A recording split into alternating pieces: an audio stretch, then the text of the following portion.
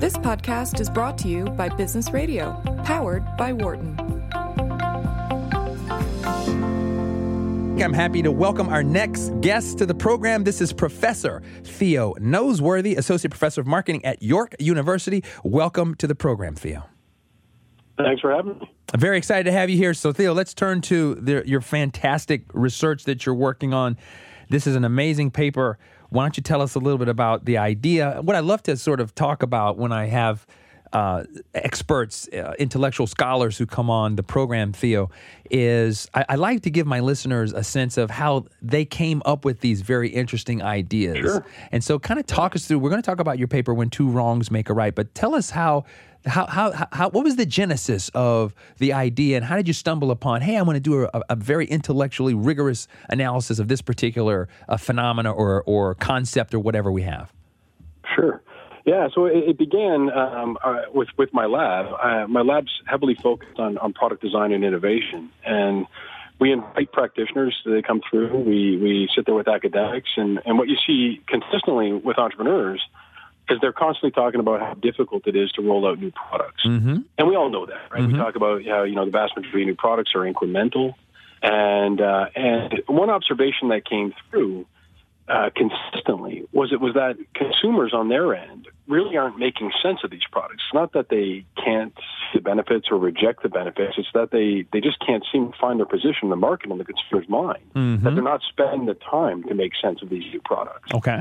And I got kind of interested in that. And my team, we started talking together, and we said, well, is there something out there that we could actually circumvent that problem and give you at least that sensation that this new product actually makes sense to you? Okay. And if it really does boil down to this sense-making process, is there a way that we can actually harness that and create better success with introducing some of these new products? Interesting. And so the context here, Theo, is that we're going to specifically look at a new product context. So we're going to restrict the domain to coming up with something new. And your point is that you have observed out there this consistent kind of tension that's associated with consumers stumbling a little bit, at least cognitively, in terms of perceiving and making sense of this new product. That is a bit of a barrier to them moving down this kind of purchase funnel idea. It's like, I'm aware, and as I consider it, it fails if I'm not making sense about what it is and what its value proposition is, et cetera. Is that kind of the idea? Right. Absolutely, because if you think about it from this perspective, we are sense-making machines. Right? As human beings, that's what we do. But we also consume rather passively. We're inundated with products and consumption. And it would be almost maladaptive if every moment we looked at something new and said, hey, wait, why is it like that? How does it do that? Gotcha. And so what happens more often than not, many of the entrepreneurs are saying, wow, these guys are walking right by my product. They don't even care, but it's a better mousetrap. And so that's where we said, okay, I think there's something there. And so then we got on the point of, well, then what makes it a better mousetrap, and what you actually see consistently is often these incremental products are just a slight adjustment to a single feature. Okay. And if I can help you make sense of that single feature, then maybe we can actually get that aha moment and at least get that level of familiarity where you're not rejecting it. Gotcha. And so, I see, this is so give us an example of a new product, and it could be, from the stimuli in your paper, from your experiences or your observations, et cetera, that is a type of new product or incremental feature around the better mousetrap that fails the sense-making test. Yeah, so the one that I actually love is the one that we used in our final study, because it was really great to get in the field with a limited re-release and mess around with Crystal Pepsi. Okay. Right? All things being equal, a classic failure story from the 90s. Yes. And you get Crystal Pepsi that just removes the dye, and it's clear. And what you got to see was there's all these different business cases and stories about why this failed. But what we got to see consistently was consumers saying, well, I don't know why it's clear. Interesting. And there was this frustration, if not tension. Okay. And so we said, okay, well, what do we know in the world that is linked to things being clear? And if you could actually get them to make sense of just that attribute, all of a sudden would they actually accept Crystal Pepsi? And what was interesting about this also too was a taste test as well. Gotcha. And so what we do, and in terms of the title, you take these conjunctive things that we actually know that we build over time, these associations. Okay. And we started saying that maybe, okay, well, what if Crystal Pepsi was made with natural spring water? Okay. And then all of a sudden, when they taste it and it's made with natural spring water, they like it way better. I see. And they have no problem with it whatsoever. But you say normal Pepsi made with natural spring water, and you don't get that bump. Mm-hmm. And so it's kind of interesting. It's that link that they're drawing and making sense. And you get that moment, and they'll even say it. They're like, oh, okay, that's why it's clear. Interesting. So when you use the term conjunctive, Theo, you literally are saying, let me make sure I'm capturing this, and you can correct me if I'm wrong here, but sure. You literally are saying that there is what you have observed is that in these contexts of new product failures, there is often a dissociation between a feature and somehow whatever is the schema that consumers have in their mind about that product. And that exactly. that disassociation can be fixed with a conjunctive. What is the? Tell me exactly what's the conjunctive piece here. A conjunctive enabler. So we all do them, and it sounds like a fancy way of saying something that all our kids do. This is why if you sit down to a meal and you put green vegetables on a plate, your kids automatically say, "Oh, that's going to taste awful," and it's because they build right. Yes, they all do this, but they built that association. Right? Yes, that's why we know that something with 4 legs that barks will probably chase our cat. Yes, and so in a similar vein. If I made, and we use this stimuli in the paper, if I made a recyclable phone, you have all kinds of things that kick in. Oh, why would they do that? Or how will it work? Right? All these heuristics are kicking in. Similarly, if I made a cardboard fiber phone, you would have similar questions. Why would you do that? But then we find if you make a cardboard fiber recyclable phone, the consumers have absolutely no problem with that. Interesting. And it's because we get at some level that cardboard is recyclable, and that actually facilitates the meaning for why would this thing be recyclable. Interesting. And so you're that's very cool. You're calling this a conjunctive enabler. That's the construct. Did you invent this term, Theo? No, it comes from cognitive psychology. Okay. Developmental psychology. Most of us learn that way. That's how we should work out our categories. We work out dominant features. That's how we know if we see small things with the beak and wings, there's a good probability they're a songbird. Interesting. So part of this has to do with the idea that we have to be kind of efficient in how we're processing information. And you use the word heuristic. So these are like very shortcut rules to be able to get to a point of understanding very quickly because we just don't have the time and all of those kinds of things. And so this plays into this, right? Is that the idea? Yeah, and it's just this sensation of familiarity. And what I loved about this idea was it actually represented pretty, not to undersell it being superficial, but relatively inexpensive design adjustments to help a consumer make sense of something that is far more important. Interesting. I want to touch upon that. And I love this idea, Theo, because you were pointing to these associations that are there. So we either have to what extent does the research show the viability of breaking those associations, creating new ones, which it sounds like what a conjunctive enabler does, versus trying to reconnect those links? How does that work? Yeah, so one thing they're working on right now is even the converse of watching out for them. So, so sometimes they actually send you down the path where you might be subtyped under a category that you don't want to be. One of the most clever things probably for a tablet was that it wasn't released with a keyboard. Interesting. And you see, because these links get drawn. And so one of the dominant ways that we actually see that we can break some of these things is kind of in classical ways. So when you're trying to facilitate it, it's often perceptual based. So those seem to work particularly well. So we have dominant association between blue and something being recyclable, or green and something being healthy, or green and something being environmental. And those seem to work really well because as efficient processors, we pick up on those cues. Some of the more conceptual ones that are more difficult is when it's two unobservables, like two features that are in there that you can't touch or feel, but they're in the internal workings of it. Okay. What's an example of that? So if you think about innovating the CPU in a smartphone, along with maybe something else that you can't really touch that relates to the CPU, that's a tougher one. We tend to be quite efficient on surface levels. In the paper, we even show it haptically, even being able to touch something. Texture can cause that. Yeah. And so these various components that allow us to make sense, have you prioritized?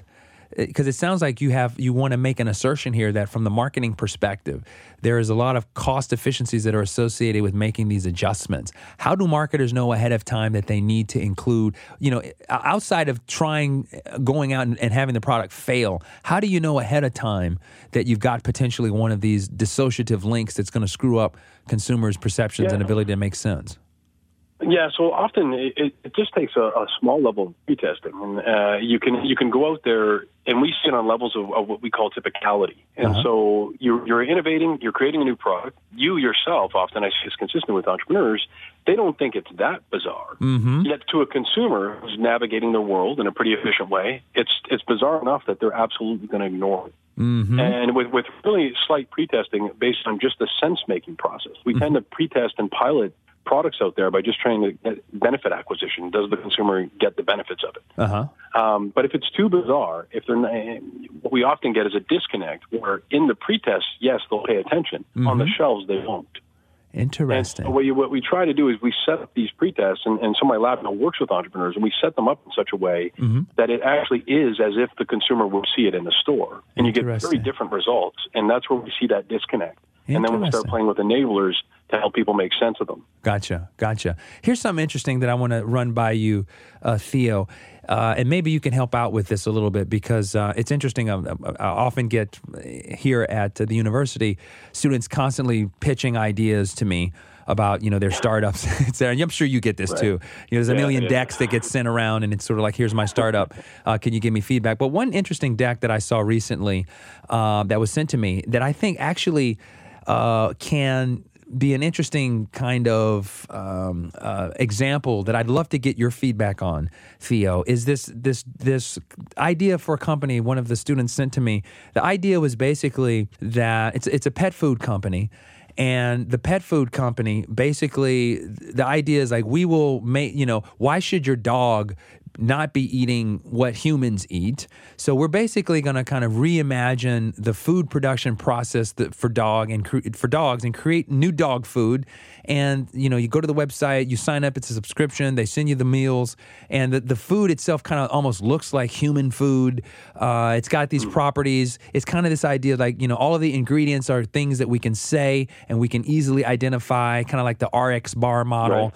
Right. But as I watched this, Theo, I had kind of the reaction that you said when you were mentioning kind of on the initial onset of the problem here. I had that kind of reaction, was like, I just don't understand, like, why would you, kind of like, who cares that the dog is having a human meal?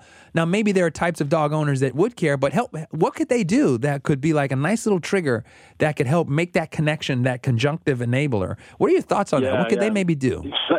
Yeah, that's a trickier one, from the perspective where food looking like food isn't a difficult process. Where the disconnect comes is connected to your dog, right? And so this idea that, why would my dog need to eat what I need to eat? It's really, a cognizant online question, whereas maybe a better enabler would be to do something on the packaging that gets your dog to seem far more like you, far more human. Oh, interesting. Right? And so that would actually, all of a sudden, there's just a sense-making process that would just kick in where you're just saying, no, I get that. That makes sense. Interesting. Right? And so for some people, that'd be easier and more accessible than others. There's many people out there, dog owners, who do look at their dog as if they're people. Gotcha. But your point is that and maybe that's part of their target segment, to your point, Theo. But your point is also important, which is to say that to really activate that and bring in a larger market, there may be folks on the periphery that are on the psychological fringe where, they kind of see the dog as a family, but they're not like, that group of pet owners that are just like so in love with the dog that it's just like absolutely crazy, right? But they're on that fringe and they see it as part of the family.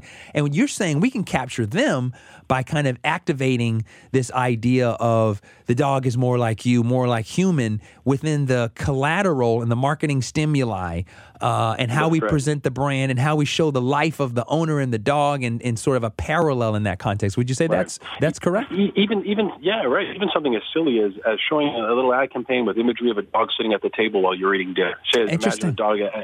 And the way that these enablers actually work is it just stops for a second at a psychological level, even counter-argument. It just gives a sense of familiarity. So it just kind of stops you from saying, I don't understand this. Gotcha. And again, it's kind of interesting in that way. And so we actually see typicality ends up going up, which is interesting because these things aren't less bizarre. What it becomes is more typical of what you believe it would be like if that dog was a person. Gotcha. And so, so you end up making sense of it in that way. Very, very cool stuff. Because interesting, as I look at their website, I was evaluating mock-ups of their website. They have a little 1-minute video. They kind of showed the dog eating out of the bowl. There was nothing in there that really touched upon that or activating that sense-making enabler that you're talking about. So that would be good advice for these guys, yes? It would be. I was funny because right before you said that, I was thinking probably one of the worst things you could have is the dog eating out of the bowl. Yes. Interesting. Very, very cool stuff. It's going to be cool because I'm definitely going to share with them your advice, and I certainly appreciate that. Excellent. We have about a minute left, so tell me a little bit about what's new for you in terms of your research. What are you going to be looking at next in terms of either this? So we're still doing a lot of stuff. Yeah, we're still doing a lot of stuff on similar topics with the sense-making process. But recently, now we're even getting into some emotional aspects that you can either turn off or turn on. So if you want to introduce carbonated milk. For the vast majority of people in North America, that's kind of disgusting. But, I was talking to one company in New Zealand, but if you actually could tag a name to this product or some other feature that gets you to attribute the disgust to that, interesting. They're far more accepting. Right? Gotcha. So, the New Zealand company calls theirs Spider, I believe.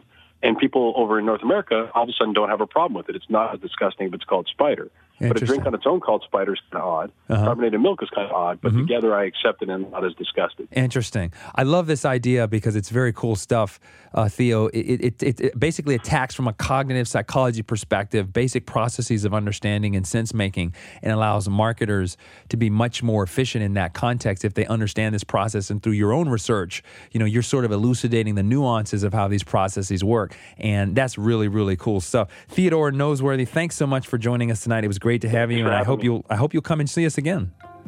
Absolutely. Thank you. For more insight from Business Radio, please visit businessradio.wharton.upenn.edu.